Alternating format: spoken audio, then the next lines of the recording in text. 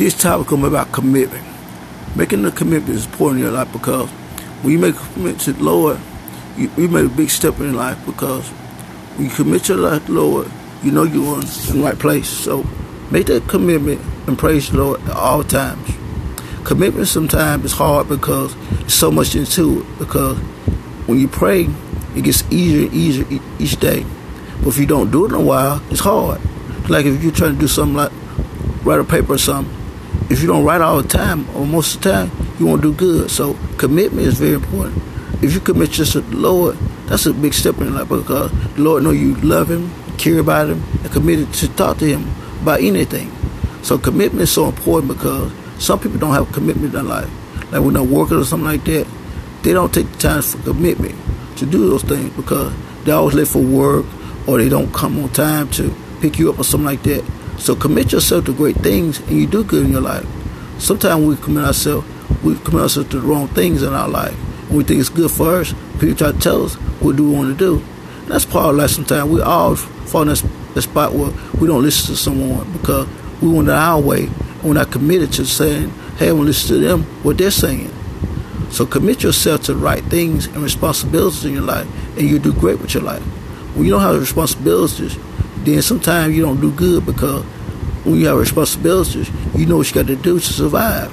And sometimes we don't have responsibility because we don't have nothing to do with our time and stuff. That's why we don't commit ourselves to the right things we do. So commit yourself to something that you know you're going to do for a while and keep on doing it and you get better in your life.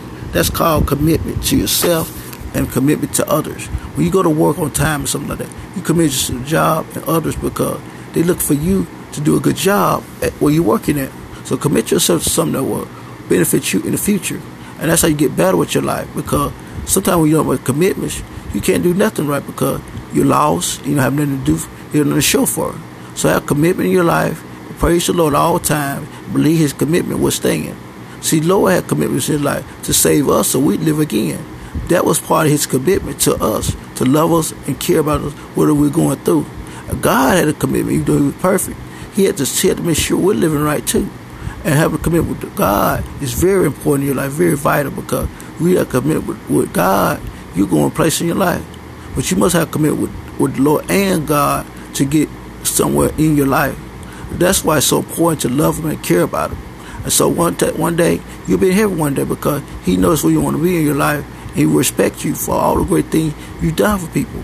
So don't lose your commitment in life because when you lose commitment, it's hard to get it back. Like with people's respect, it's hard to get that back when you lose their respect and trust in them. So don't burn down the bridge to try to cross again because the commitment could come right back on you if somebody do you the same way, and that's where you mess up with your life. So always do great things for people when you can and commit yourself to a job or you go to college or anything. Commit yourself to it and do great things in your life.